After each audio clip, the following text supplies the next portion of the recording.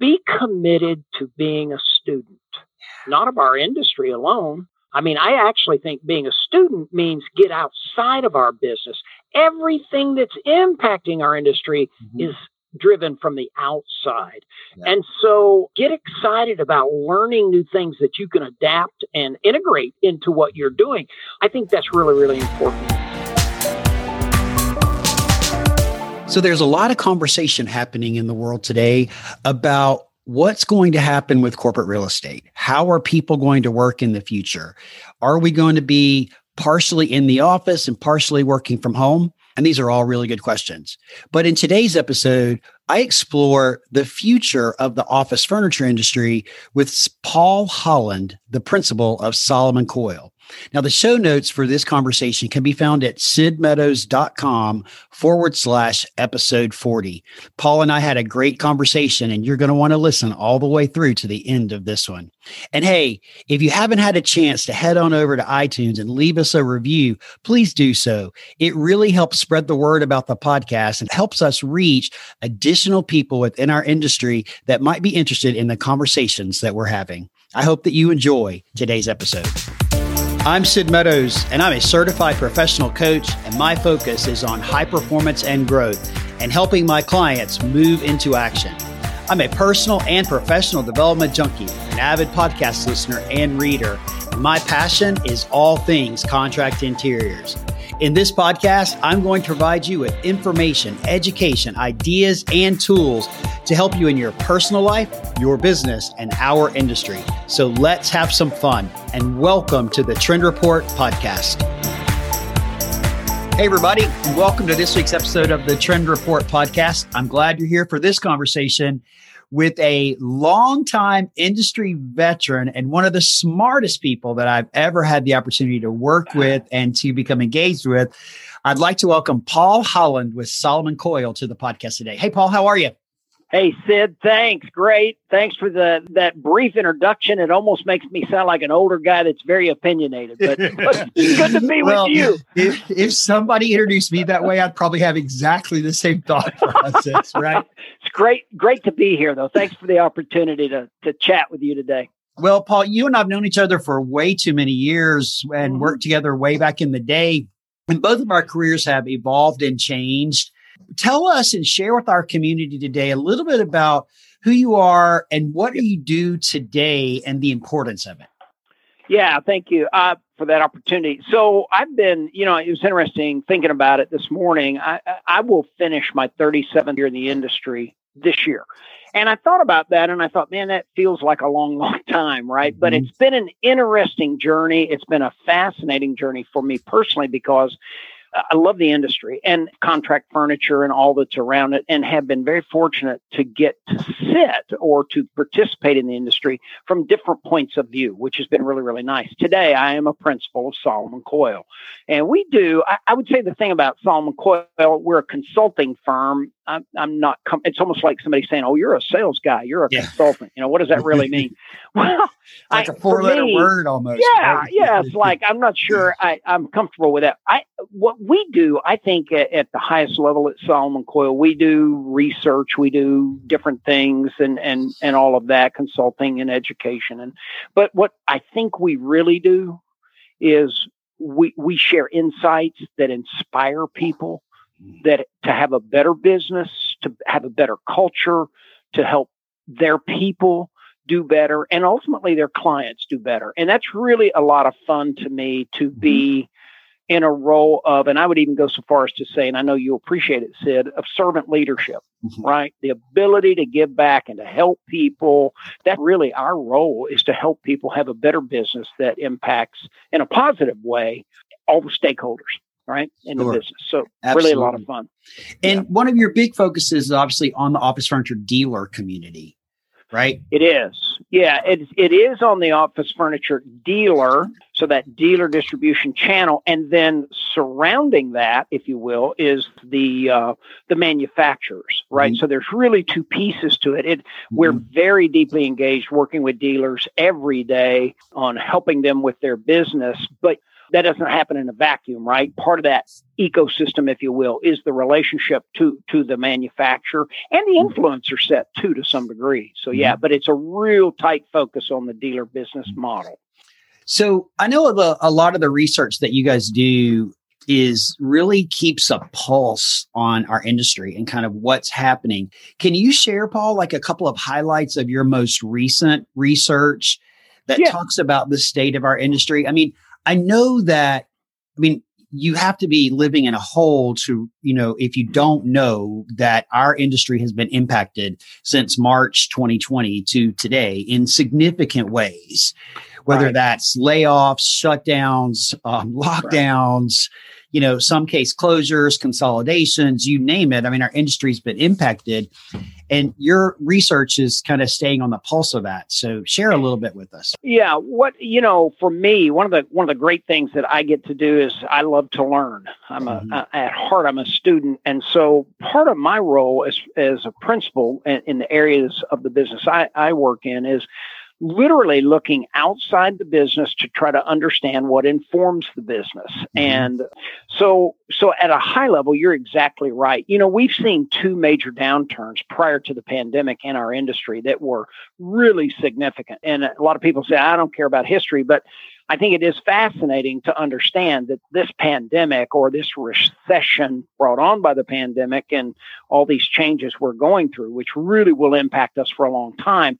It's not like we've not seen dramatic change in the industry before. Right now, at a high level, the industry got new BIFMA data yesterday, Business and Institutional Furniture Manufacturers Association data, and we're going to end up the year, by the way, BIFMA, for those of you that might not know, constitutes about 65 to 70% of the industry. It's 55 manufacturers. We're going to be down in sales, according to them. It's a pretty good litmus for the industry, about 30% for 2020, which is kind of what people thought we would be. I would say that the big high-level macro thing related to our industry right now is when will people re-enter the office workplace, and that's really, really impacting things, Sid, as you know. So absolutely. I would say that the dealer networks and the manufacturers have all had to resize. We're all in the industry having to innovate.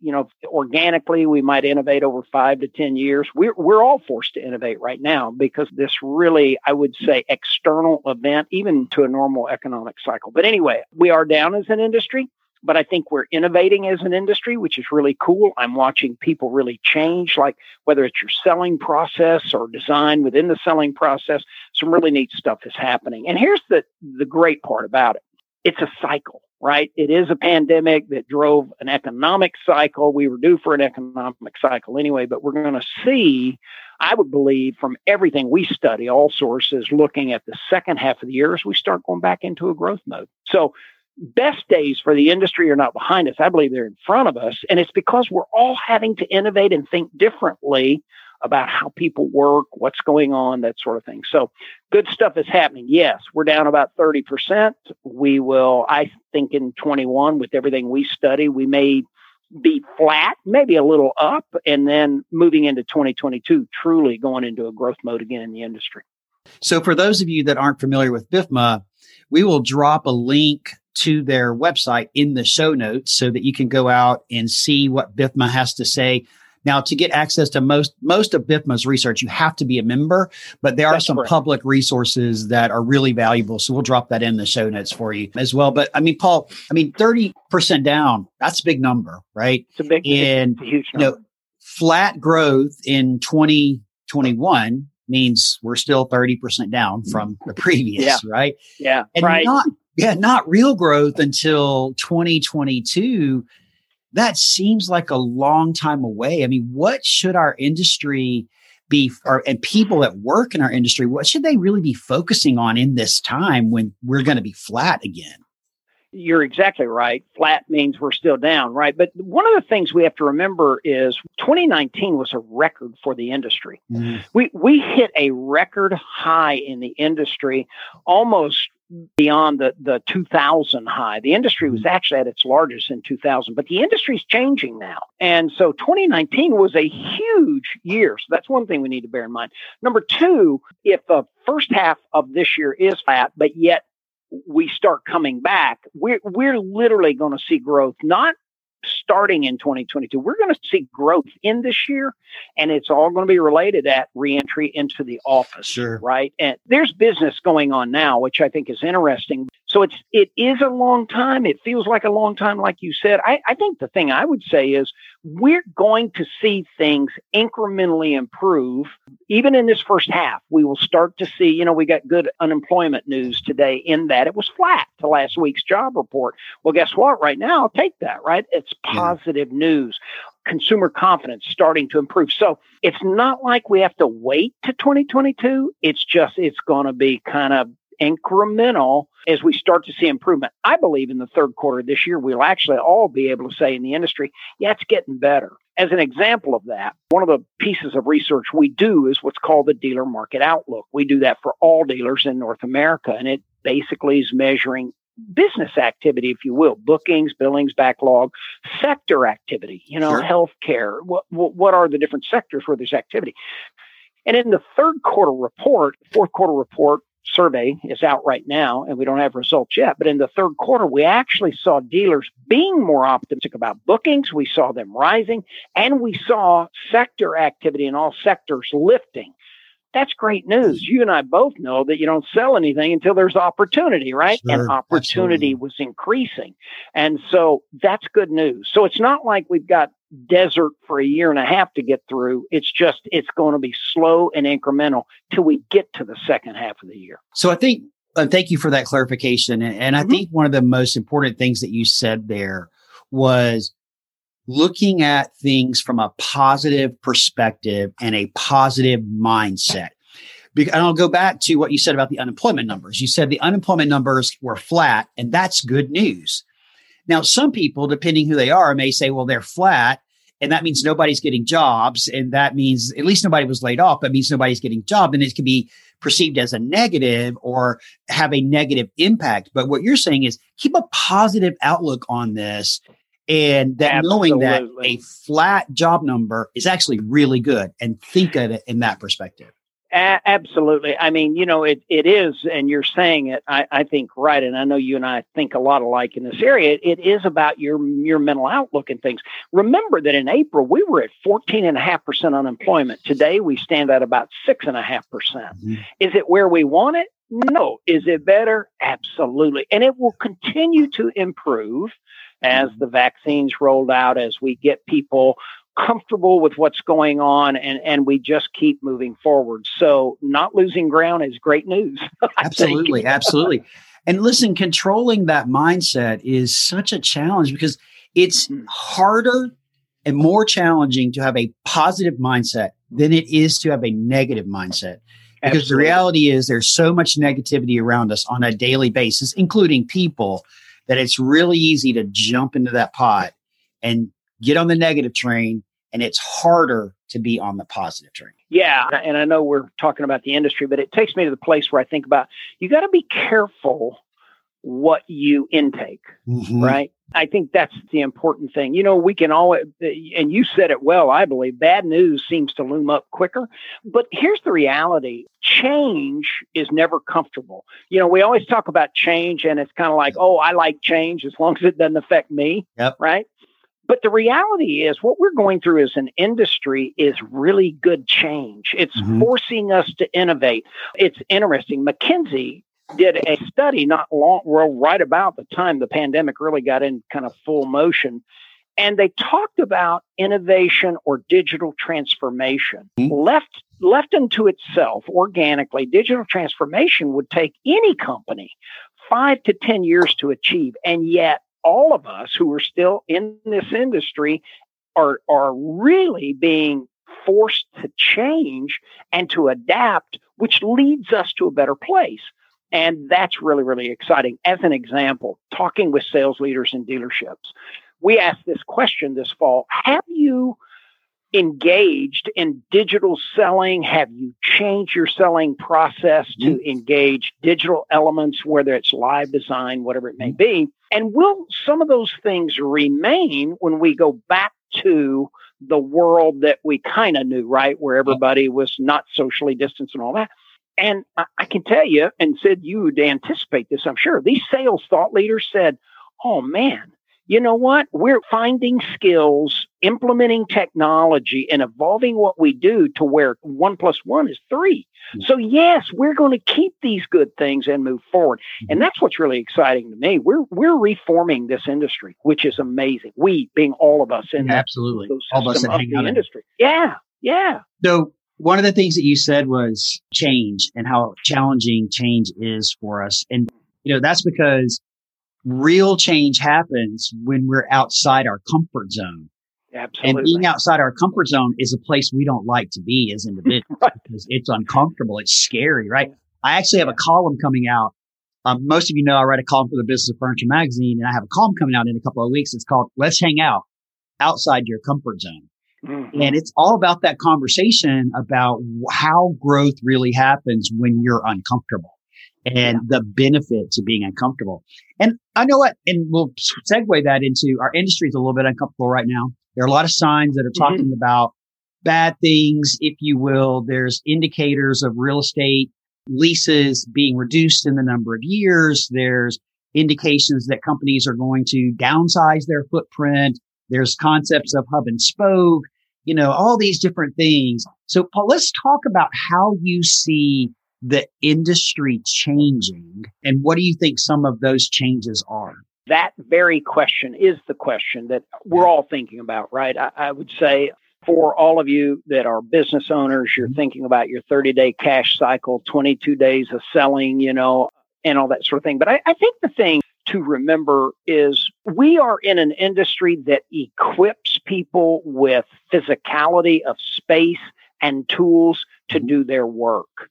Prior to the pandemic, that mindset or that envelope of where we provide goods and services to equip people, enable those people, enable culture and all those kinds of things was primarily thought of in an office. That is a place where we go and we do work.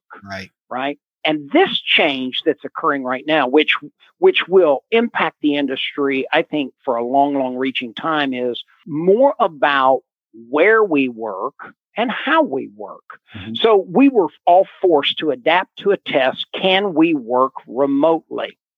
Will everybody work remotely? I don't believe so in the future. I believe what we will see is there will be this huge dialogue and narrative around safety. There will be a huge dialogue around flexibility of work. Yes, sometimes we will work remote. Always, some roles not so good at that, right? So it's more to me about, and we think about this, and now you're beginning to hear this term used quite a bit, but it is the ecosystem of workspace, right? And to me, that means that, well, you know what? It may be in an office environment in an urban setting that is a centralized hub. It could be a suburban office for certain things, could be a remote, like working from home, or third space like a Starbucks. Here's the reality. People will work in more places, and I believe that actually gives the industry more opportunity for products and services and innovation. But the challenge in that is 9 months ago, or now, it'll be a year before you know it, but 11 months ago, whatever it's been, this pandemic took our world and said, we're going to work differently. The thing I think about all the time, and I hope I'm answering your question, Sid, is, and I've talked to a lot of people about this. Here's, when you're faced with a challenge, the way my mind works is I have to figure out what's the constant, what's the variable. Here's the constant. People will always work. Yep. So what's the variable? How they work and where they work, right? And the tools that they use. So for me, yes, not everybody's back in a conventional office type setting. Yes, we've seen the office as an asset class in commercial real estate be impacted. I frankly don't think it's a question of will people use less space. I think it's a question more about putting people first, safety, and understanding there's a broader ecosystem to get things done. How do we play in that space? And I think that's the challenge for the manufacturer and the dealer both, is to understand how they adapt to that new environment. Yeah, absolutely. Huge opportunity. And it is a great opportunity. And I want everybody listening to this to realize, because I've said this many times, I know, Paul, you said it as well, though it's challenging, it's an exciting time to be in our industry. Absolutely. Because change is in front of us, and it really, really good change like we've never seen before. And, and a lot of the experts are talking about this and what this means and the impact, but the ecosystem of work and understanding that it's no longer just an office. So now the challenge to our industry is, how can we provide products and services and solutions to these other places to support the way people and where people will work? Absolutely. I think about this a lot, Sid, is, we study financials. We study dealer financials. We even study manufacturer financials in the industry. We study the information. Pre-pandemic, there was this huge thing about the cost of real estate. Well, guess what? People are always a bigger investment. They're a bigger asset too.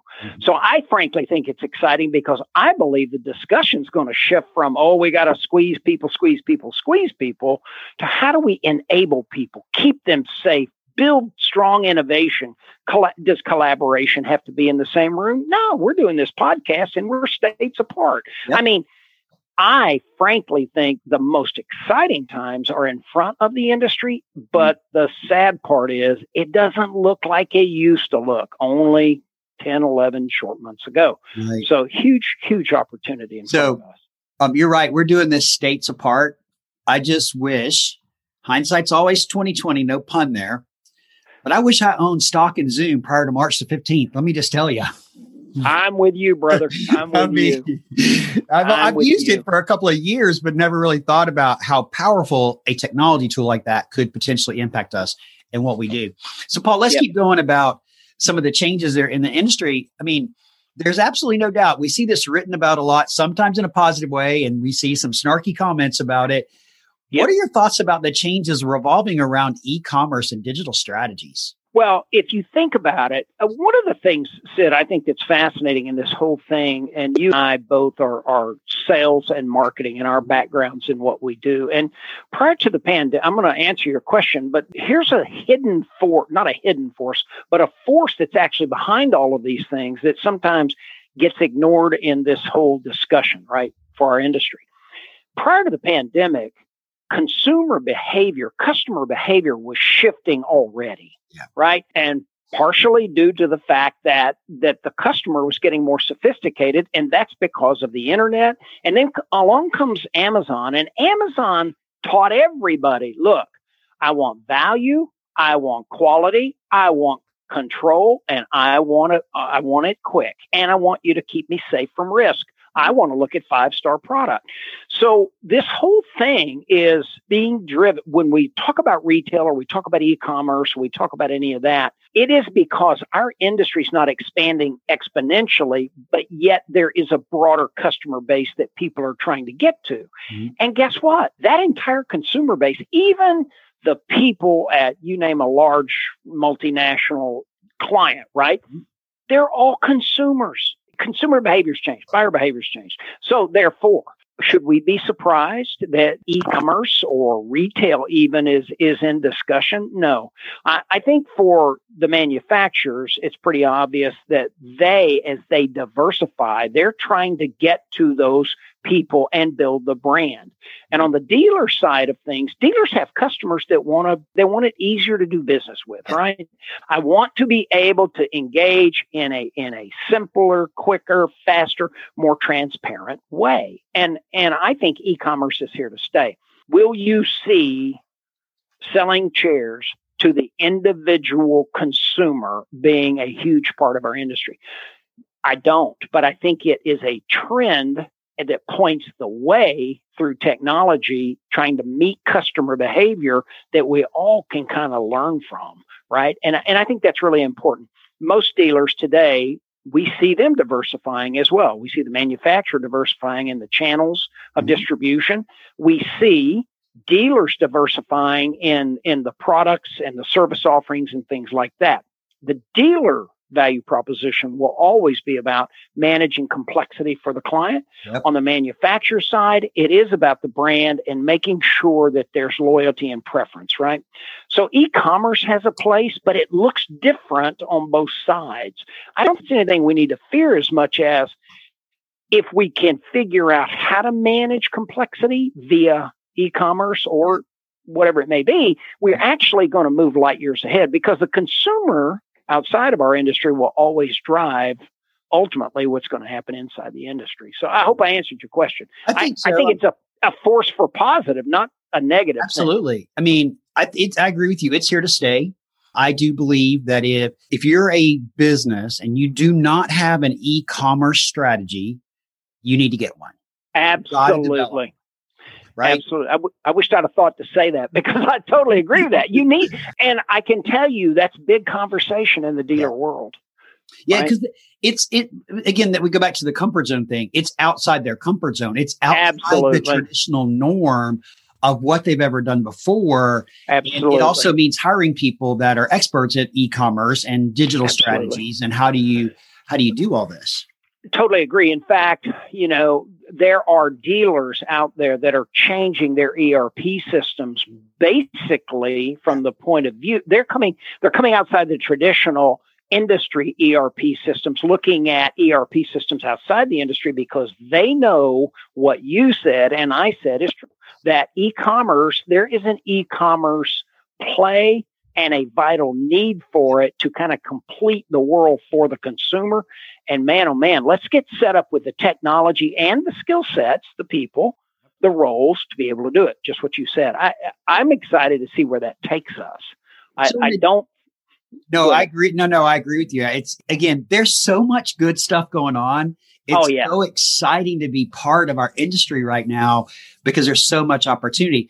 And so in addition to e-commerce, how else do you think our distribution is going to change? Our distribution in our industry will change and evolve. Yeah, I think what you're going to see, what we hope we see, I'll start with the dealers. Word dealer, right? I think about this, and I think it's kind of like, that like we were talking earlier, sales and consulting's got a kind of a negative connotation. Drug dealer, arms dealer, Yep. I think the distributor of the future, and we do a lot of work in this area, is really the person that looks at the built environment and says, you know what? We already know how to manage complexity. We know how to design complex solutions. Mm-hmm. We know how to procure and manage diverse vendor sets. We know how to project manage. We know how to install and service. Mm-hmm. Well, why does that just have to be furniture? Mm-hmm. So, frankly, and I'm going to make a bold statement, and I'll probably hear from this, but I would say in 5 years, if you don't see yourself as kind of this integrator of the built environment and a technology company, and I don't mean selling technology, but utilizing technology like we were talking about with e-commerce or design or whatever it may be, you're probably going to be gone from a distribution standpoint, right? So the distribution of the future, in my mind, is, we call them sometimes specialty contractors, interior integrators, professional services firms. I mean, I had a question yesterday related to this very thing from a person in our industry that says, I've got some end users that are really saying, boy, I'd just like to buy direct and get the dealer out of it. Well, the reality is nobody wants to manage the complexity of design and procurement and project managing and all this hyper complexity in a even a smaller job, right? Yep. So there's a value proposition there, but it's bigger than furniture. It is architectural products. It's Division 10 specialty. So distribution is going to evolve. And I think there's always going to be a seat at the table for distribution that is thought leader distribution and truly taking the complexity and managing it and making it simple for the client or the influencer set. So I think on the menu. Go ahead. I just got a couple of thoughts around that, because the term that you said that I really, really like is interior integrator, right? I think that's a great terminology because it really is descriptive and it has a much more positive connotation to it than dealer, right? Absolutely. It just, there's so many, and I had never really thought about it until I heard you say it, but the term dealer does have some negative connotation with it. So interior integrator, I really, really like that. But the other thing that you said was take a step back. And if you are a dealer, an office furniture dealer, take a step back and look at the entire built environment. Absolutely. See what it is that you are not providing solutions for right now. Absolutely. And go find resources for that. Okay. Absolutely. Then the third thing that you said, and I'm going to give a shout out to a previous episode for those of you that might be listening. You talked about a seat at the table. And episode 37 of the podcast was an interview with Julie Dignan and the CBRE Furniture Advisory Group, talking about providing the dealer a seat at the table and being a voice for the dealer. So if you haven't listened to that, to what Paul just talked about and having that seat, go back and listen to that episode because it's a really good episode about what Julie and her team are doing to give the dealer that option. And we'll also drop a link to that episode in the show notes as well so that you see it there. All right. So Paul, go on to the manufacturer, please. Sorry. No, it's good. Thank you for that. By the way, on the distribution side, the dealer channel of distribution, and one of the things I could tell you this on Solomon Coil World, we're going to change the terminology. We're going to change that whole thing. But well, just for a point of reference, I've actually already copyrighted interior integrator. So, I did that just a few minutes ago while we were talking. You're late. Dang it. I'm late to the party.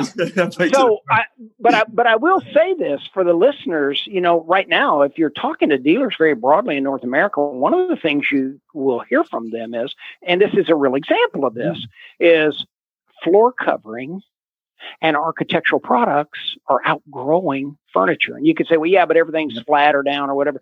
I'm telling you, there's super activity in those areas. But anyway, on the manufacturer side, I think the manufacturers, they have some more constraints. And what I mean by that is they have real estate, they have capital investment, machinery, all of this to build furniture product. So the evolution or the diversification of the manufacturer, could they move into other product groups? Well, they actually have by acquisition, right? Every day, HNI bought Design Public Group. Kimball bought Poppin. I mean, you're going to continue to see consolidation in our industry like that.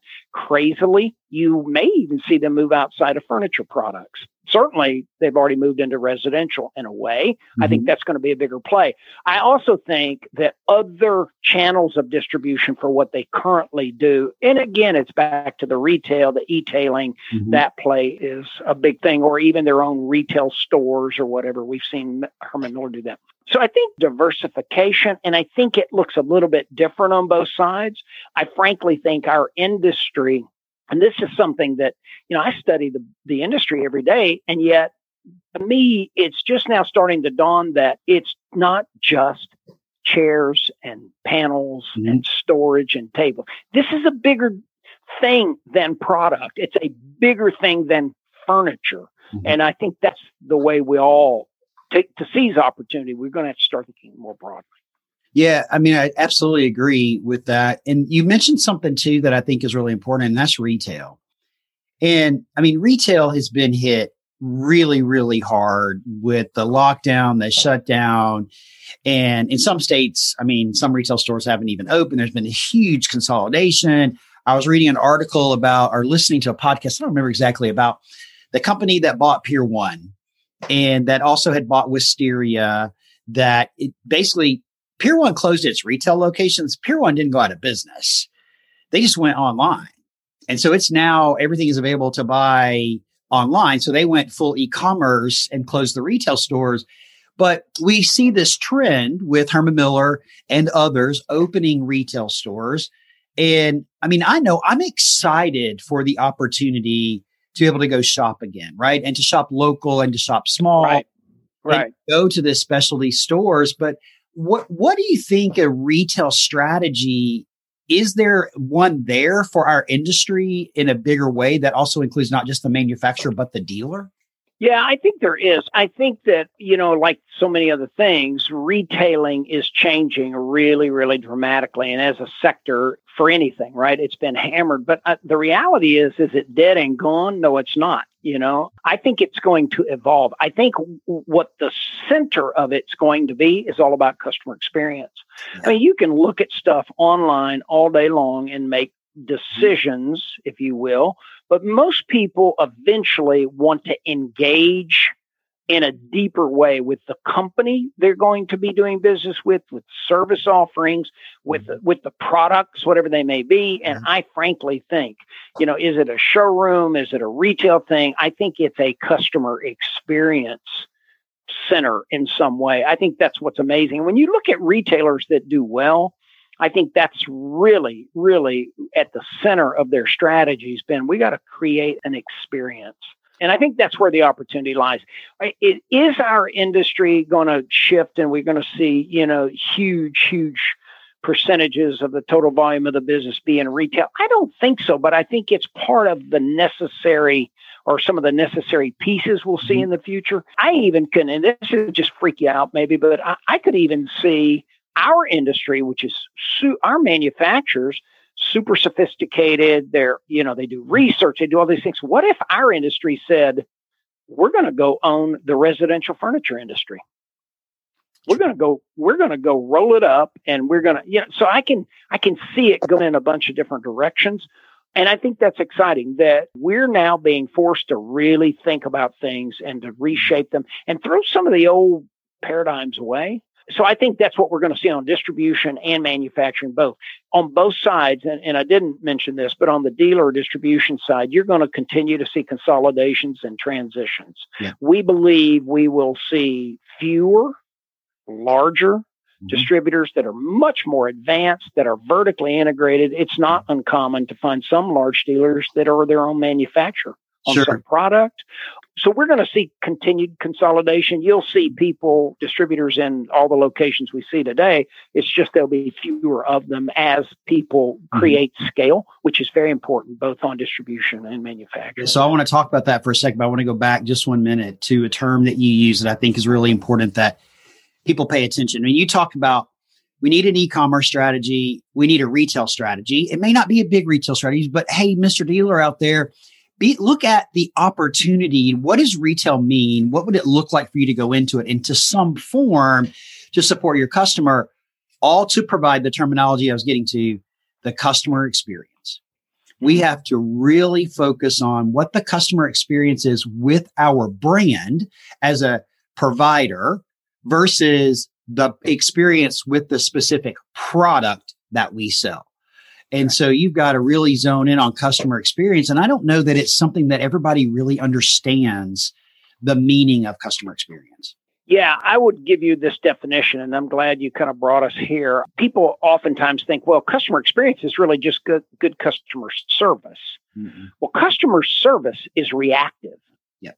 Customer experience is proactive. Yep. And that's really what it's all about, and there's great stories out there about retail that has created customer experience, but customer experience is really, really important because it is not reactive. I'm not going to fix this now that it's wrong. It is being in a place where you know that this type of product or service maybe have a high potential of issues or whatever. So you preactively figure that out and deal with it.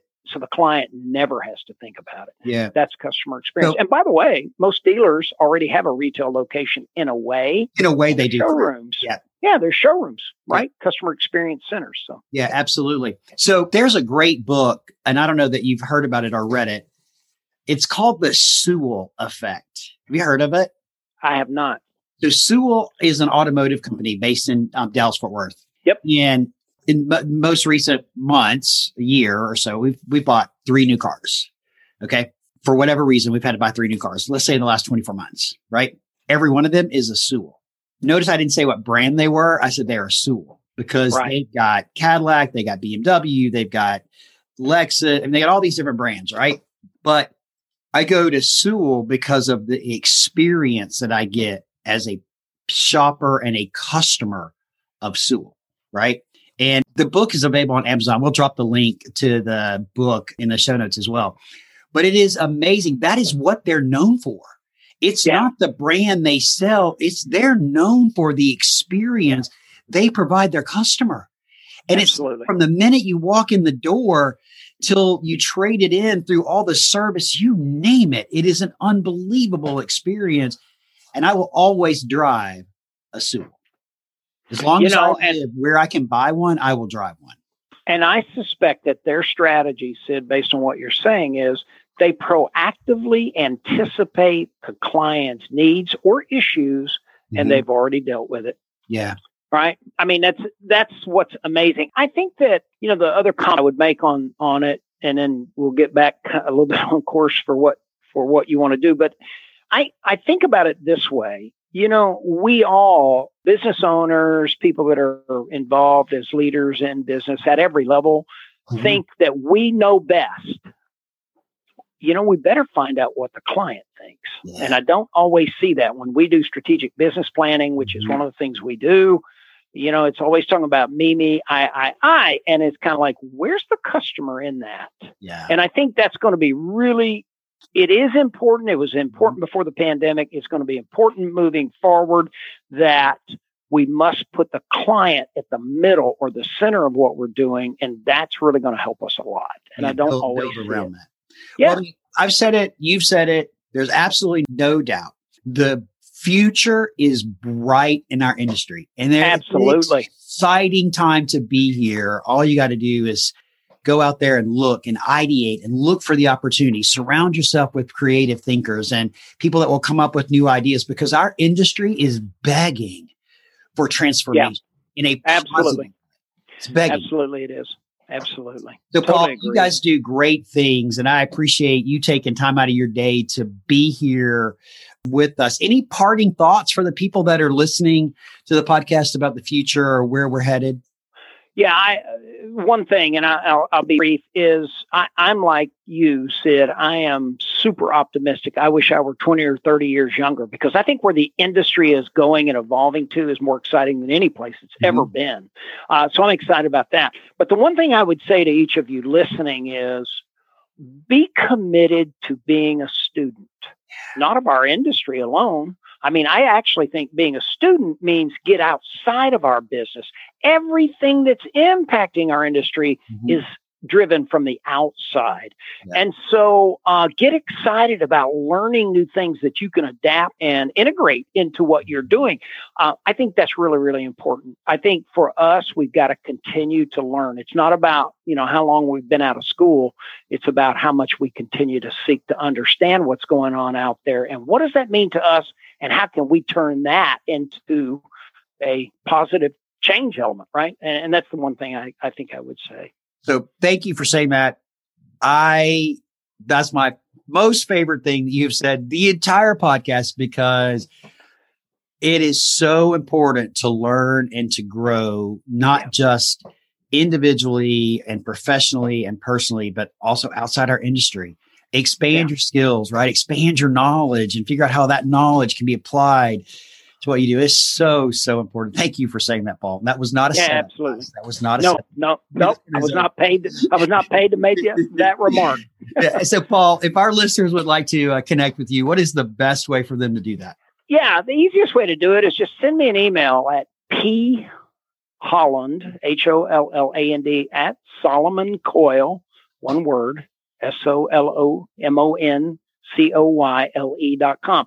And I love, part of what I enjoy so much is just hearing from people and being in dialogue and learning, right? That's what's great about it. I get to learn from everybody and regurgitate it and see how it fits. Yeah. So I love it. Reach out. Yeah. Let's have a conversation, right? Let's have a conversation. Exactly. We'll drop Paul's email address as well as his LinkedIn into the show notes as well. Paul, thank you so much for being here. I wish all of you and all the people at Solomon Coyle a fantastic 2021, and I look forward to catching up with you again soon. Thank you, Sid. Have a great day. Thanks for joining me today on this episode of the Trend Report Podcast. I'm glad that you're here, and I hope that you got some amazing value out of today's conversation. For more about our podcast and this episode and our other episodes, please visit my website at sidmeadows.com. We look forward to seeing you next week, and go out there and make today great.